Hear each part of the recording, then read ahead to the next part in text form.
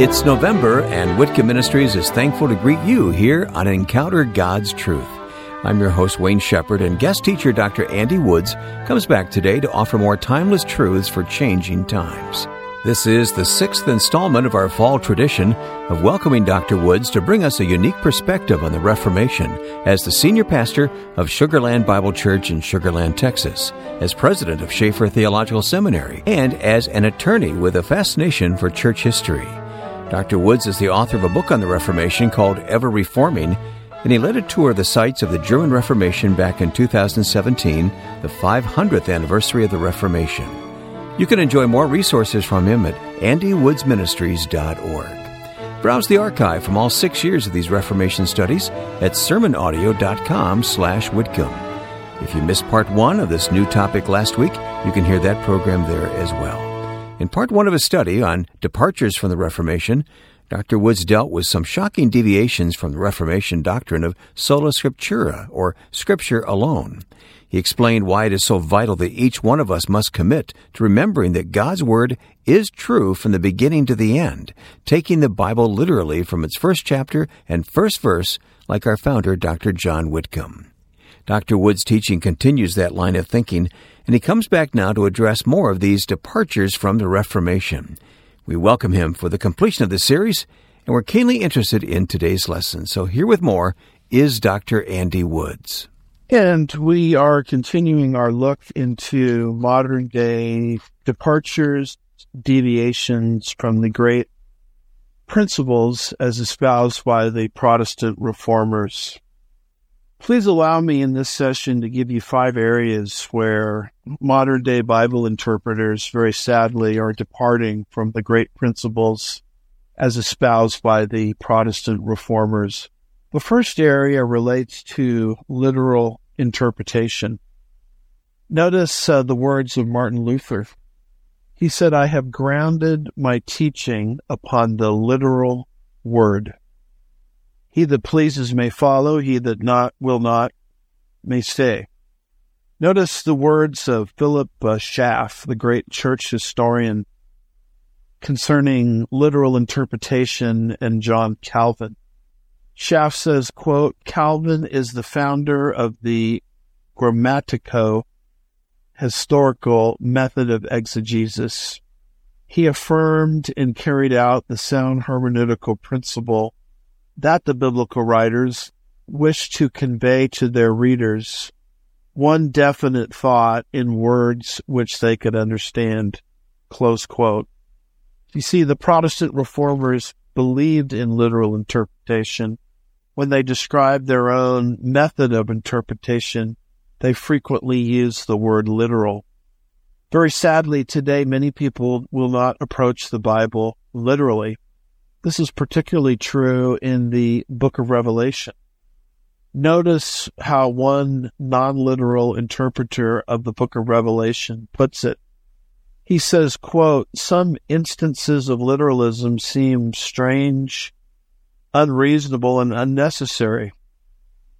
For example, literal interpreters hold that the eerie locusts of Revelation 9 and the strange frogs of Revelation 16 are literally demons who take on those peculiar forms, that the 2 prophets of Revelation 11 literally spew fire from their mouths, that every mountain in the world will be abolished during the 7 bowl judgments, that the fiery destruction of the literal city of Babylon will smolder for more than 1,000 years, that Christ will return from heaven on a literal horse, and that the New Jerusalem is literally a 1,500-mile eye cube," close quote. Notice this particular interpreter follows literal interpretation until such an interpretation deviates from his own personal standard of reasonableness, and then in the process he rejects literal interpretation. We need to get back to what the Protestant reformers espoused with their emphasis on literal interpretation of the entire Bible. A second area where modern-day evangelicalism, in terms of its interpretation, is departing from the principles espoused by the Protestant reformers is in the area of the knowability of truth. The Protestant reformers believed that truth was a knowable commodity. In other words, you could go to the Bible using the right interpretive method and discover truth. This is what Martin Luther said in his famous debate at the Diet of Worms. He says, quote, "Unless I am convinced by Scripture and plain reason, I do not accept the authority of the popes and the councils, for they have all contradicted each other. My conscience is captive to the word of God. I cannot and I will not recant anything, for to go against conscience is neither right nor safe. God help me. Amen." Luther clearly believed in that statement that truth in the Scripture could be known, and he could actually use that truth to stand against the great Roman Catholic hierarchy of his day. But you see, in modern day Bible interpretation, many people do not believe that truth is something that can even be known. Notice how Robert Thomas, in his book, Evangelical Hermeneutics, summarizes the problem. He says, quote, "A highly publicized courtroom drama of the 1990s presents an analogy. Robert Shapiro and Johnny Cochran and their defense team in the murder trial of ex-football star O.J. Simpson did a masterful job of diverting attention away from their client. They focused on the investigative energy of the police officers, their qualifications, their motives, the lab technicians, the failings of the Los Angeles Police Department, and communicative breakdowns in the district attorney's office. By the end of the case, one wondered who was on trial. Was it Simpson, the district attorney's office, or the police, or the judge? Philosophy and modern linguistic theory have done the same things with hermeneutics, a discipline which has traditionally been concerned with the texts of Scripture and God's ability to communicate with his people. It is now the interpreter who is under investigation rather than Scripture as God's vehicle for communicating truth. Human limitations in regard to language as a means of communication, human predisposition to distort, human conceptual distance from the text, human incapacity to know anything with certitude, human inability to comprehend communication in another culture. In essence, hermeneutics has become an exercise in probing anthropological finitude instead of an attempt to grasp the meaning of God's written revelation from an infinite God.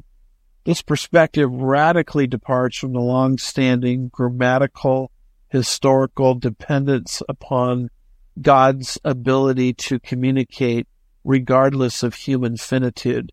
The fact that God has given a special revelation carries with it his purpose to transmit truth through that revelation.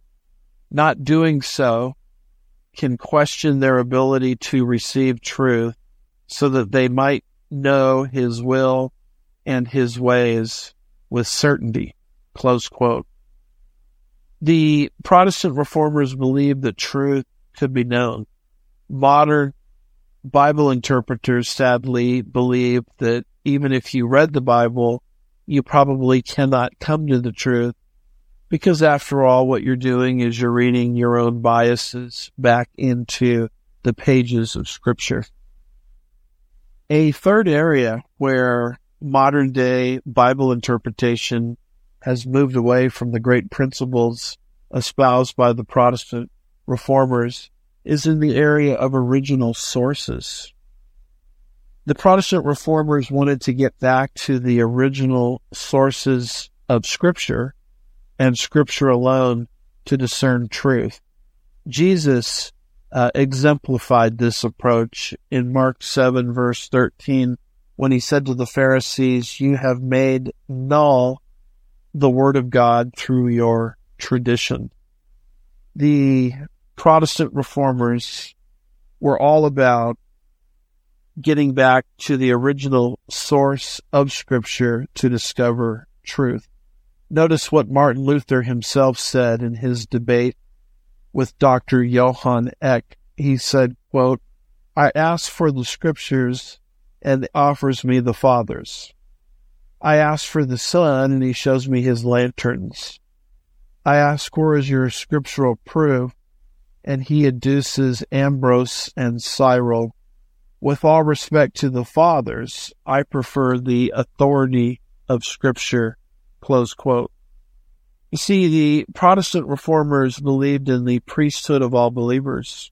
They believed that all Christians could read the Bible for themselves and discover the truth.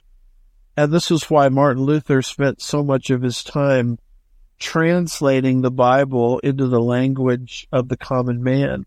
For example, Martin Luther took 11 months to translate the New Testament into German for the German people from the original Greek sources of the New Testament.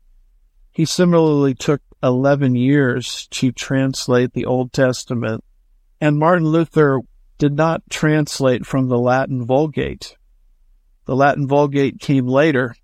That's the Latin version of the Bible created by Jerome around the 4th century A.D. Luther believed that the Latin Vulgate ultimately had been corrupted by Roman Catholicism, and so he wanted to do his translation work not from the Latin Vulgate, but from the original Greek into German, from the original Hebrew into German, because Luther, like all of the other Protestant reformers, were very interested in the original sources of Scripture. Compare that to this particular story, quote, "There is the story of the New Testament scholar who was retiring after 40 years, and he was asked what his greatest regret was. And he said, 'My biggest regret as a New Testament scholar is I never had the opportunity to study the New Testament. I spent all my time understanding what the experts were saying about the New Testament, but I never really worked through the biblical text on its own.'" Close quote. What a sad tribute that is to the emphasis of modern-day scholarship, where you can spend so much time studying things outside the Bible to try to figure out what the Bible says, that you never actually study the Bible. The Protestant reformers would have rejected such an approach because they were all about going back to the original sources of Scripture. Another area where the Protestant reformers and their principles are being discarded today is in the area of plain meaning. The Protestant reformers believed that if a concept was identified in the biblical text, then it should be embraced. And we should not be in the practice of reading into the biblical text things that aren't there.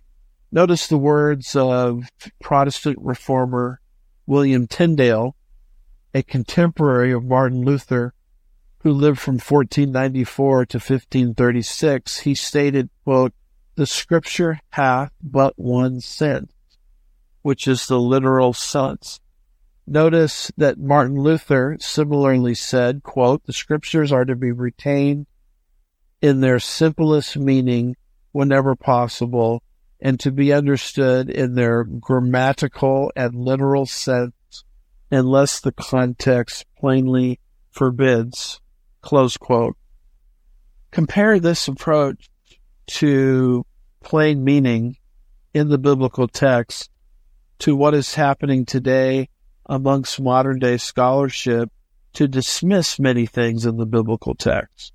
For example, there is a great move within modern-day scholarship to dismiss the plain teaching of Matthew chapter 27, verses 52 through 53, of people that came out of the graves and walked around Jerusalem.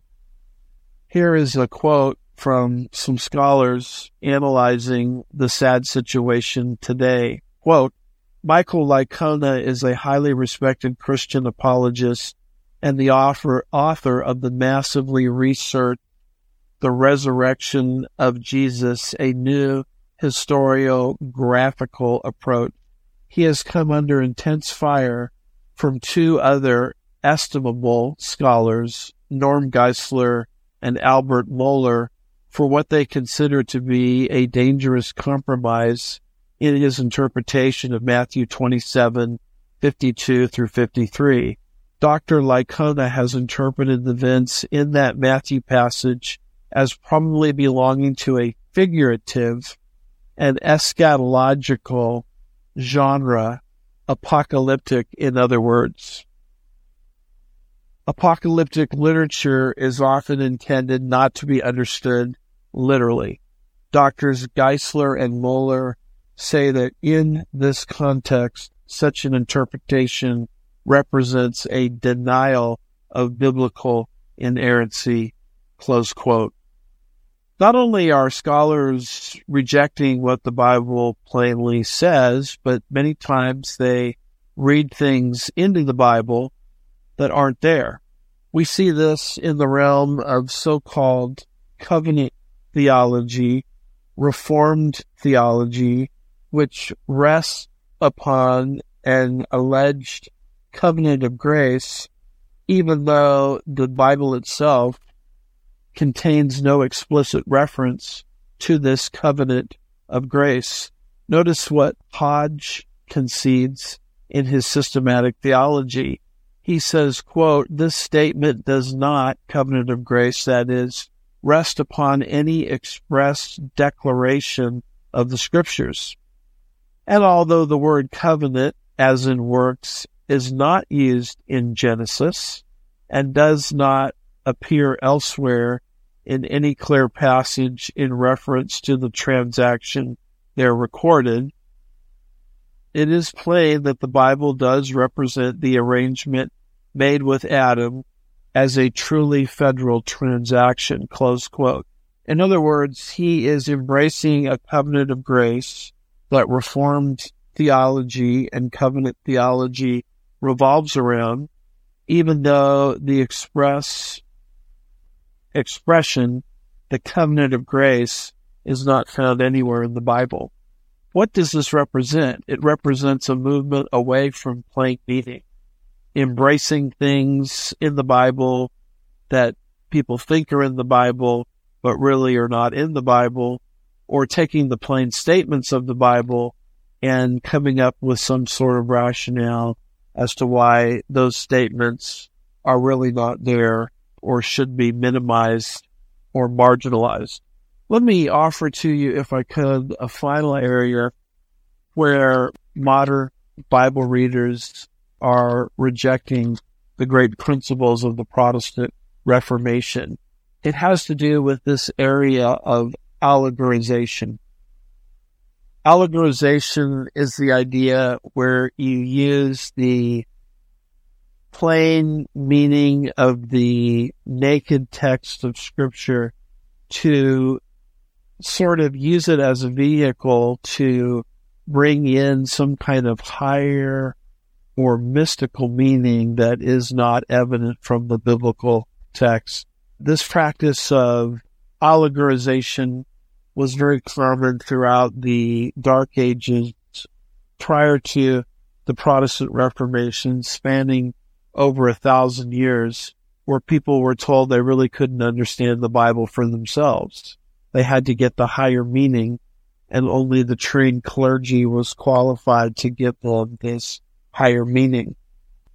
And so this is a way that the Bible was stolen away from the common people, because only those that understood this ancient practice of allegorization could give you the right definition or interpretation of any biblical passage. Notice some of the comments by Martin Luther as he is reacting against allegorization of the Dark Ages. He says, quote, an interpreter must, as much as possible, avoid allegory that he may not wander into idle dreams. Allegories are empty speculations, as it were, the scum of Holy Scripture. Origen's allegories are not worth so much dirt. To allegorize is to juggle with Scripture. Allegory is sort of a beautiful harlot who proves herself especially seductive to idle men. Allegorizing may degenerate into a mere monkey game. Allegories are awkward, absurd, inventive, obsolete loose rags, mere spangles and pretty ornaments, but nothing more. John Calvin similarly condemned the practice of allegorization. He called them frivolous games and accused Origen and other allegorists of torturing Scripture in every possible sense from the true sense. Very sadly, allegorization is embraced by many interpreters today. Notice what one man says concerning Revelation 20, the 1,000-year kingdom. He says, quote, "The proper understanding of the 1,000-year time frame in Revelation 20 is that it is representative of a long and glorious era and is not limited to a literal 365,000 days. The figure represents a perfect cube of 10, which is the number of quantitative perfection." This is nothing more than pure allegorization. The principles of the Protestant reformers are, in many cases, rejected today, and we are moving away from these principles. And so as Bible readers and Bible students, we need to buck modern-day trends and get back to the great principles of the Protestant Reformation. The Bible is meant to be interpreted literally. Truth can be known.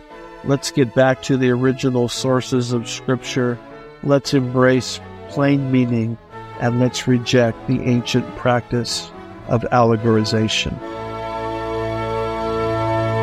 You're listening to Encounter God's Truth, and special guest teacher Dr. Andy Woods is once again addressing the Reformation for us from his distinctive perspective as a pastor, theologian, and attorney. We love these remembrances of church history that he offers each fall. Remember, you can hear them all again by visiting sermonaudio.com/Whitcomb, and you can always get there from our webpage at whitcombministries.org. For more edification and news about our ministry, see us at facebook.com/Whitcomb Ministries. As we conclude this year's emphasis on departures from the Reformation, I have another question for you, Dr. Woods. How can we who desire to remain faithful learn from those who have departed from the foundation the Reformers gave us? And how should we respond in a way that will honor the true legacy of the Reformation? In terms of learning from these negative examples of departures from the principles of the Protestant Reformers, let's remember that there are, in Scripture and in life in general, negative examples not to follow and positive examples to follow. Certainly the Scripture itself is filled with both positive and negative examples. We see men like the great Apostle Paul, who seemed to enjoy so much spiritual victory throughout his life, but there are others who bring forth negative examples that we should not imitate. I'm thinking of David and his adultery with Bathsheba and murder of Uriah the Hittite. We can embrace the positive examples and imitate them and learn from and move away from the negative examples. That's how the Scripture is set up. We can embrace the positive example of the Reformers and at the same time not imitate the negative example of those that are departing. And how should we respond? Well, the proper response in an atmosphere of departure is always to get back to the principles of God's Word. In fact, the very first lie that Satan told in Genesis 3, when he said, "Has God said?" represented a departure from God's Word. Let's reject that and get back to the principles of God's Word, and as a result, maintain the great principles of the Protestant Reformers. Thank you, Dr. Wood. It's always a joy and an honor to have you with us here on Encounter God's Truth. If you feel that way as listeners, please leave a testimony for Dr. Woods on our Facebook page, facebook.com/Whitcomb Ministries. Our subject for these 2 weeks has been Departures from the Reformation. We certainly are grateful to Dr. Woods for taking his time to prepare these messages once again.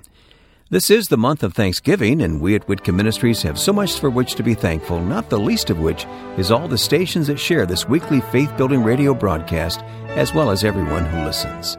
You can find lots of material on the importance of Thanksgiving from Dr. John Whitcomb in our library at sermonaudio.com/Whitcomb. We hope that you have a wonderful month of preparation for the holidays, and we invite you to make our resources part of that. Until next week, I'm Wayne Shepherd, delighting in another year studying the Reformation here on Encounter God's Truth.